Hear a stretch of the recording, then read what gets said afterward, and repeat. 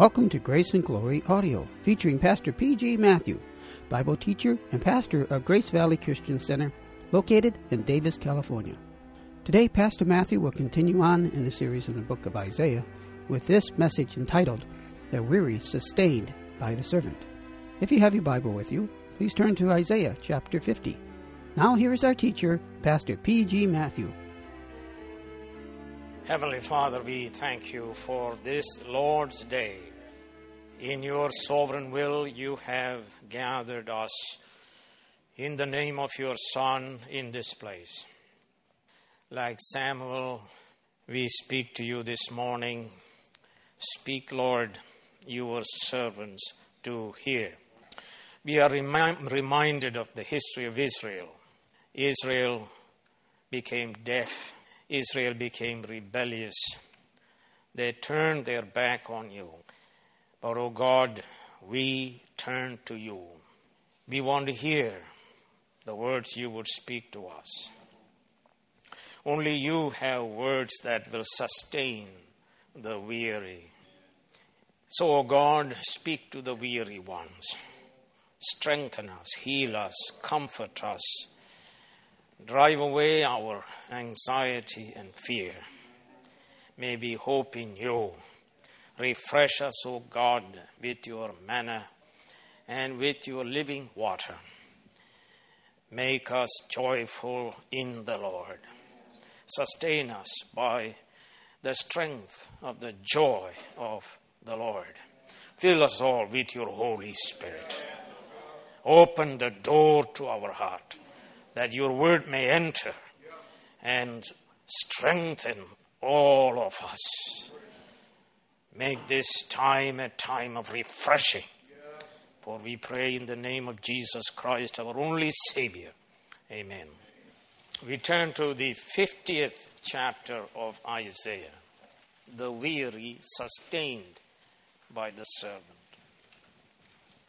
Comforted by the servant. Refreshed by the servant, strengthened by the servant, encouraged by the servant. The prophet Isaiah, in his great long prophecy, consisting of 66 chapters, reveals to us God's great and sovereign plan to sustain the weary people of the world. People who are weary of sin, guilt, defeat, and death. The gospel is addressed to such people. And if you are not weary of sin, then God has nothing to speak to you. This salvation to sinners would come through a suffering servant who makes his appearance for the third time in Isaiah. In chapter 50, verses 4 through 9. We read about this servant in chapter 42, 49, now in chapter 50, and more fully in chapter 53. Israel failed to help the weary because of her failure to be a servant of God. She became rebellious, deaf to God's word. Let's read chapter 50 and verse 2. When I came, why was there no one? When I called, why was there no one to answer? Was my arm too short to ransom you? Do I lack strength to rescue you? Though Israel failed to respond to God, an individual Israelite would hear and do the will of God. He would be the perfect disciple, the divine scholar par excellence. Through his perfect obedience in suffering, salvation would come to the elect sinners who are fed up and weary of their sin and guilt. This servant would bring them the good news. Come unto me, all who are weary, I will give you rest.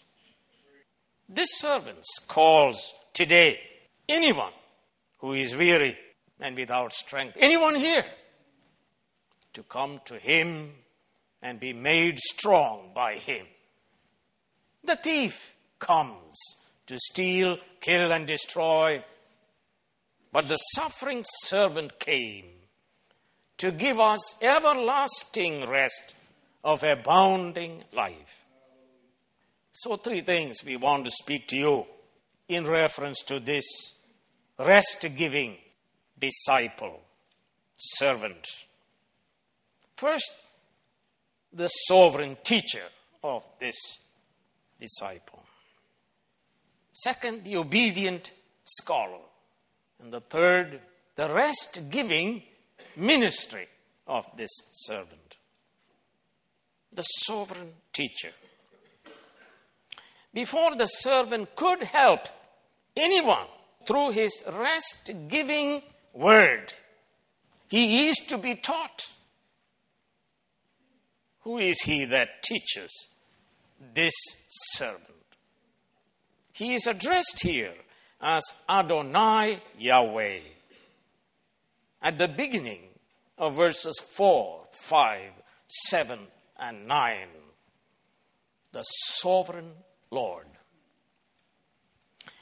In other words, he is the self-existing, self-sufficient, eternal covenant God who is sovereign over all powers of the world.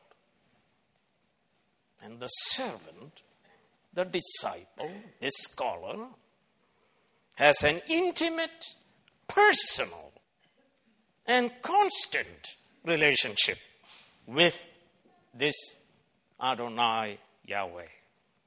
This great master teacher woke him up morning by morning. He taught him daily, as Israel in the wilderness gathered manna daily for food.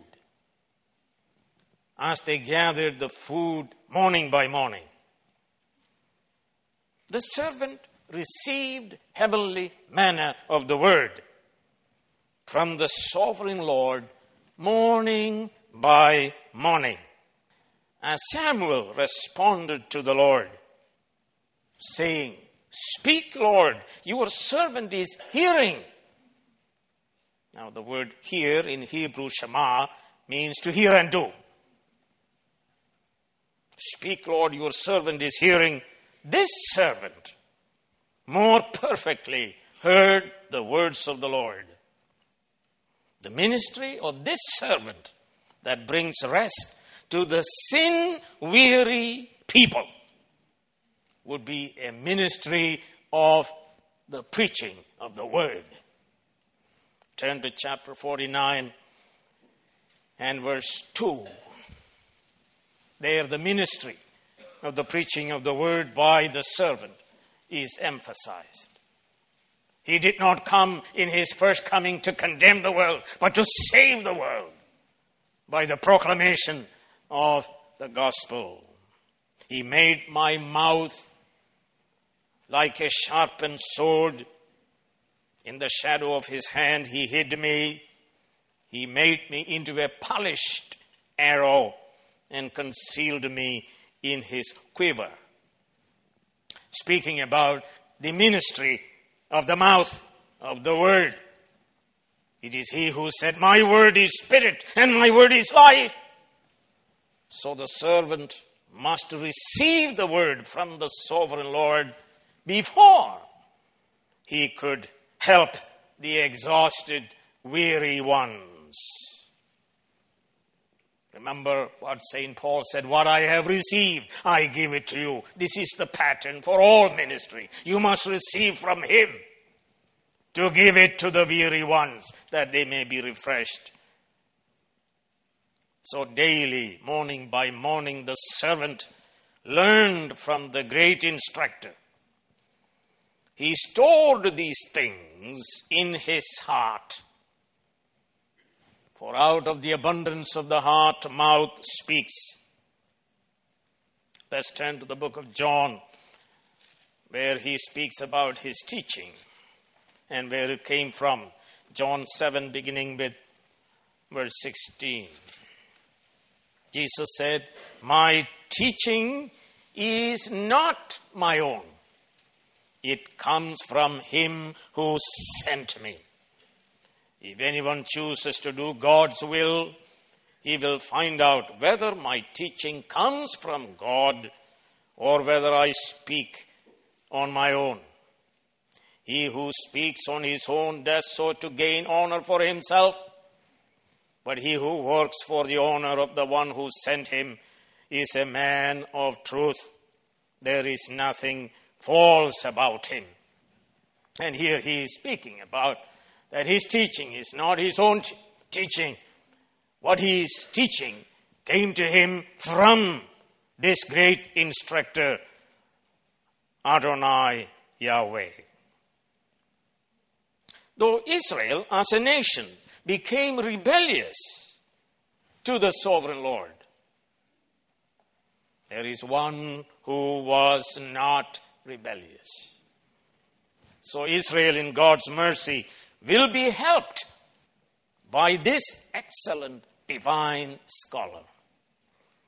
Let's turn to the book of Psalms, Psalm 40, where David speaks about this great scholar who would come into the world.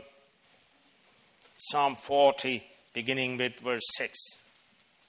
"Sacrifice and offering you did not desire, but my ears you have pierced. Burnt offerings and sin offerings you did not require. Then I said, here I am. I have come, it is written about me in the scroll. I desire to do your will. Oh my God, your law is within my heart." Now Isaiah introduces him to us in this chapter. Sovereign Lord woke him up daily. The sovereign Lord opened his ears as one would open a door. The word of God entered into him without any resistance. He would instruct others to hear and do his teachings. He who would instruct others to hear and do his teaching heard and did the teaching of his sovereign master. You have no authority to teach unless you are taught. You have no competence to disciple unless you are discipled. Those who are under authority will be given ability to be in authority. The heart of the teaching that he received from this sovereign Lord was that the servant must suffer and die for the sins of others, that he might comfort the sinful. This teaching of suffering he fully embraced. Turn to chapter 50, verse 5 and 6. So as he was being taught daily, one day the teaching came. This hard word that you must suffer and die. Verse 5 and 6, the sovereign Lord has opened my ears and I have not been rebellious. I have not drawn back. I offered my back to those who beat me, my cheeks to those who pulled out my beard. I did not hide my face from mocking and spitting. Because the sovereign Lord helps me, I will not be disgraced. Therefore have I set my face like flint. and I know I will not be put to death. He was not rebellious to this teaching of substitutionary suffering. He would set his face in resolute determination, like flint, to face God's will of suffering. The student is convinced that the sovereign Lord would always help him in his obedience of suffering. Let's turn to verse 7 and 9. But because the sovereign Lord helps me. And verse 9, it is the sovereign Lord who helps me all his life. Continuously, that's the way in the Hebrew, he received help. Daily and moment by moment, he was helped. Secondly, now let's look at the obedient scholar, obedient student. In Isaiah 54 through 9, we meet this unnamed student who speaks autobiographically. But in verse 10, we are told who this person is. Who among you fears the Lord and obeys the word of his servant? This divine scholar was not trained in a seminary, in an artificial atmosphere, to learn theoretical things. He was trained daily by the sovereign Lord in the context of daily life and its pressures. Even as he would train the 12 disciples. Hear and do, hear and do, hear and do. And it is good to look at the attitude of this obedient student. His attitude was one of humility and complete submission of a bond servant whose ears were pierced by the master, as we read in Exodus 21, or as we read in Psalm 40, 6 through 8. Pierced ear symbolizes complete submission as a bondservant, doulos, to the master. Paul in Philippians chapter 2, beginning with verse 5, exhorts us to have the attitude of this suffering servant, one of humility, even in the face of the most miserable death of the cross. We are told that this one learned obedience by the things he suffered. Hebrews chapter 5. Let me tell you something very important. No one can learn obedience without suffering. If your father tells you to go and play and you love playing and you go and play, but don't come and tell me you learned obedience by that because you like to play. It is when a word comes from your father or mother that requires suffering and you suffer, then you learn obedience. And so God in his great mercy brings us adversity to teach us complete submission to the will of God. No one can learn obedience without suffering. When we manipulate to avoid suffering, we refuse to learn obedience and we become useless to God and man. But this servant was not rebellious to the teaching that brought him severe suffering. He would set his face like flint toward suffering. He grew, we are told, in wisdom because he learned daily from the sovereign Lord. He delighted in this teaching of the Lord. Let's understand one thing. He did not receive this teaching as a gift suddenly. He learned obedience in the context of the troubles of life, morning by morning throughout his life. Because he was fully man. And as fully man, he learned He went through the process of obedience. So he had to learn all his life the word of God in great humility. Now we read about others, other prophets, other great men in the Bible who became rebellious and were not fully compliant. Moses, read Exodus 4 and verse 13. He wanted to turn away from this calling. Jonah, he will not obey God. Even Jeremiah, in his prophecy, verse 20, he curses the day he was born. But this one is greater than Moses, greater than Jonah, greater than Jeremiah. He embraced the teaching of suffering fully, and he learned obedience.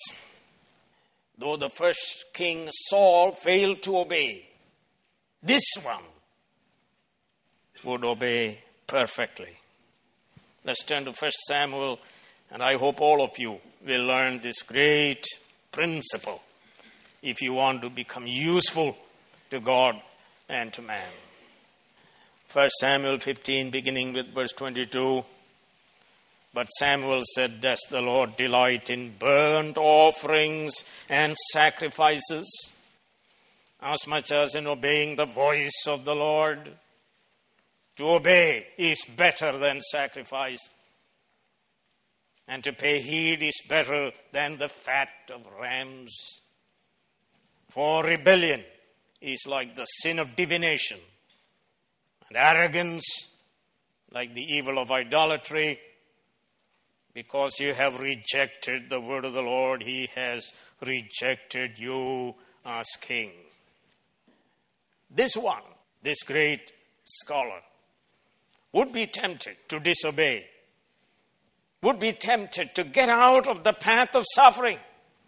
But unlike Adam, the second Adam would live by the word of God. He would say every time he is tempted, it is written. He would be a man of prayer all his life. So in Mark 1 and verse 35, we are told, very early in the morning. See, morning by morning. Very early in the morning, while it was still dark, Jesus got up, that is, got up from bed, got up from sleeping, left the house, and went off to a solitary place where he prayed, he communed with God. He would be a man of the word. And as he grew up, he paid very close attention to the word of God. He would meditate upon the scriptures. He memorized it, he meditated upon it, he lived the word of God. So that if you read the crucifixion of Jesus Christ, you see Jesus Christ meditating Psalm 22 while he was crucified. He would be a man of faith, trusting in the sovereign Lord who would help him. And therefore he trusted in his promise implicitly. He trusted him to vindicate him through the resurrection. Also, he would be under the sole direction of the Holy Spirit. As a divine scholar, the Holy Spirit was upon him, the spirit of wisdom, understanding, spirit of counsel, spirit of power, spirit of knowledge, and the fear of the Lord. And Isaiah says in chapter 11, he delighted in the fear of the Lord. May God help us to delight in obeying God.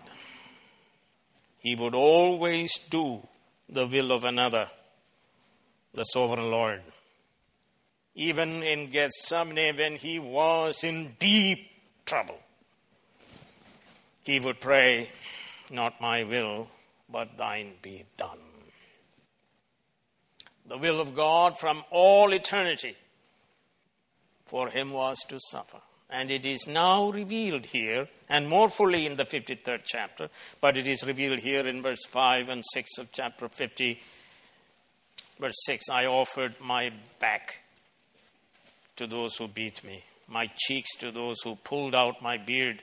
I did not hide my face from mocking and spitting, because it was the will of God. He freely offered. I offered. He freely offered. He freely laid down his life. He freely offered his back to judicial beatings. And he let himself to be insulted and treated with utter contempt. They would pluck his beard from his cheeks, and they would humiliate him by spitting on his face. Yet, if you read this chapter, we discover he was sinless. And yet the sinless one suffers freely as a true disciple, in utter humility. As I said, Isaiah would tell us more about this suffering servant in chapter 53. And he would also tell us why would the sinless servant suffer and for whose benefit. When we come to the Gospels, we identify this sufferer. You ask the question, who was beaten? Whose beard was plucked? Upon whose face they were spitting on? His name is Jesus, the sinless one. Pilate confessed that he was sinless. Let's turn to John chapter 18 and verse 38. With this he went out, Pilate, again to the Jews and said, I find no basis for a charge against him. That's the first time. And chapter 19, verse 4. Once more Pilate came out and said to the Jews, look, I am bringing him out to you, let you know that I find no basis for a charge against him. And verse 6, now the third time, as for me, I find no basis for a charge against him. Well, let's hear from the mouth of Jesus himself. John chapter 8 and verse 46, there is a great challenge given to the whole world. John 8 and verse 46. Can any of you prove me guilty of sin? The expected answer is no one. Or turn to the 14th chapter of John and verse 30. I will not speak with you much longer, for the prince of this world is coming. That is, Satan is coming. He has no hold on me. That's why death itself could not hold him. He has no hold on me because he is without sin. So, behold the suffering servant, the sinless suffering servant, the perfect student who was highly acclaimed by his divine instructor, who said, this is my beloved Son, in whom I am well pleased. Hear ye him. He has the words of eternal life. He suffered, he died.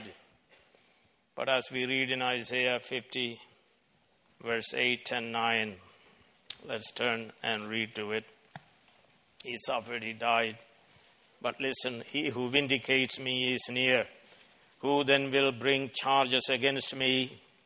Let us face each other. There it is, the declaration. He was sinless. Who is my accuser? Let him confront me. It is the sovereign Lord who helps me. Who is he that will condemn me? And so on. He was not disgraced. He was disgraced, yet he was not disgraced. He was vindicated as sinless one. He was raised from the dead, which is the proof that he was without sin. Thirdly, let us look at the rest-giving ministry. We ask the question, what was the purpose of his discipleship? Why was he taught by this divine instructor? What was the purpose of divine incarnation, in other words? We read in chapter 50, verse 4, the sovereign Lord has given me an instructed tongue. So he was taught by the sovereign Lord that he may become a learned person, that he may have an instructed tongue. And we ask the question, why? What's the reason for that? We are told the answer in verse 4, to know the word that sustains the weary, so that he can speak a word to the weary person and he will be strengthened and saved. To know the word that sustain, help, edify, strengthen, comfort, save the weary person. A word that is spirit and a word that is life-giving. This servant is a minister to the weary people of the world.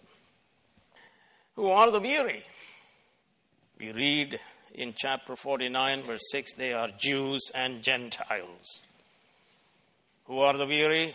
They are his people, the elect people. Turn to chapter 49, verse 13. For the Lord comforts his people and will have compassion on his afflicted ones. Who are the weary? They are the church. Christ loved the church and gave himself for her. Who are the weary? They are the useless ones. Turn to chapter 42 and verse 3. A bruised reed. Can you imagine anything more useless than a bruised reed? But this one he will not break, and a smoldering wick he will not snuff out. Who are the weary? They are the useless ones called bruised reed. They are the smoldering wick. Those without strength. Those who are weary. Who are the weary? They are those who are crushed by the guilt of sin. They are those who realize sin cannot save them. They are those who are fed up with sin. They are those who forsake sin and desire to find a Savior. They are those who acknowledge they are bruised reed and smoldering wick.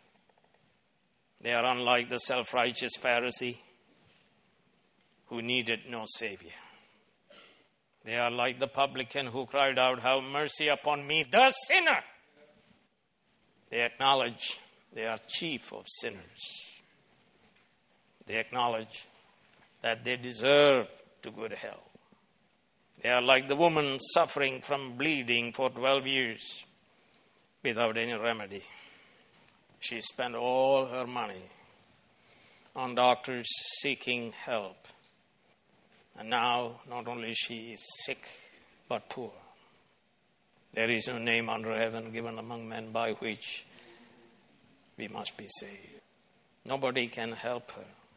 She needs a healer. The weary are like the one who was filled with a legion of demons. Restless, naked, and wandering. They are like the blind Bartimaeus who cries out for sight.